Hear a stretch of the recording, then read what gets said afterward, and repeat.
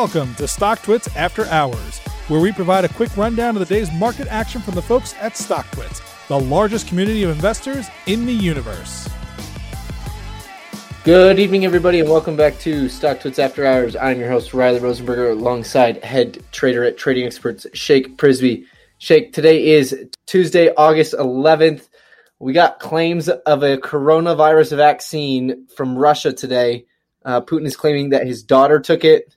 Does this mean that the world can go back to normal? Yeah, everything's fine, Riley. It's all good. Monster news out of Russia, huh? And it caused the market to gap up. They're claiming to have found the world's first coronavirus vaccine. As you mentioned, Putin said his daughter took it, and he's very confident in the efficacy. But if you dig into the weeds a little bit, this is a mess. You read the story, you find out they haven't even gone through phase 3 drug trials. It's like, come on.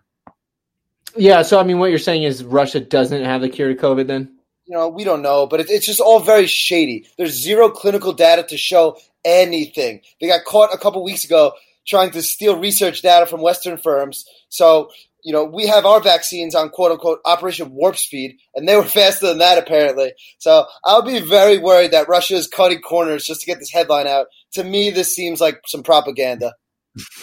Alrighty, let's talk about the markets. It's the first down day in the last 8 sessions in the S&P 500.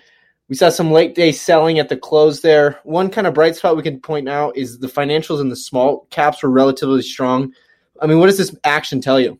So right now we're seeing that continued rotation into the reopening trade unfold this week. We're seeing weakness out of the FANG mega caps that have led us higher all year. The growth names like Shopify that are up over 200% since March lows, those names can't catch a bid. The COVID dandies like Zoom and DocuSign, they continue to sell off, and we're seeing money flowing to the normal economy stocks, the industrials, airlines, financials, restaurants, retail. So it seems like the market is preparing for the world's reopening. Mm-hmm. And speaking of preparing for the world to reopen, Airbnb plans to file for an IPO later this year. I know I've actually spent more time on Airbnb's website rather than like traditional hotels. Are you kind of surprised by the timing of this IPO? Or, I mean, do you think this is kind of a new age hospitality play? So Airbnb has been trying to go public for years now, but definitely a little bit surprised at the timing right now. So I'm looking at this IPO as similar to a 2-point conversion in football, if you will, where it's a highly risky situation. If they complete and execute properly, they're heroes, they're geniuses, all that. If it doesn't, if it's unsuccessful, it's like, how could they be so stupid?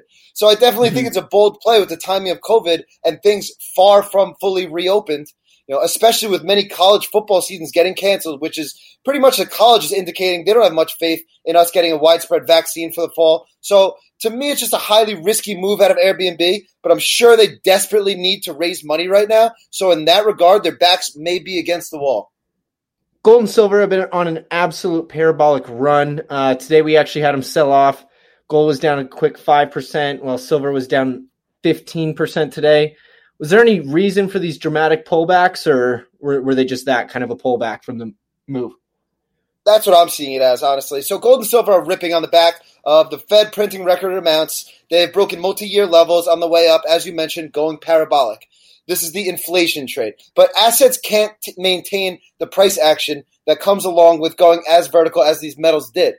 So what we're seeing is only a natural pullback due to the parabolic price action. So the 15% down day in silver seems overdone and dramatic, but it's up 65% in the last month alone. So stocks, commodities, assets, they're said to take the escalator up and the elevator down. Mm-hmm. We talked about kind of some late day selling there. And with this action, I mean, what are you kind of going to be looking forward to the rest of this week? So today, believe it or not, today it marks the first time the NASDAQ has had 3 straight red sessions since the market was free-falling in early March. So we're either going to see a massive turnaround in those names to end the week, or they're set to head lower from here. This is what traders call an inflection point. We're either reversing higher off trendline support, or we're set for a deeper pull-in of some sort. That's the number one thing I'm looking for to end the week. Alrighty. Well, we'll keep an eye on that and talk to you the rest of the week, man. Talk All right. Tomorrow. Sounds good. You've been listening to StockTwits After Hours. To learn more and subscribe today, visit StockTwits.com. All opinions expressed by the host and podcast guests are solely their own opinions and do not reflect the opinions of StockTwits or their affiliates.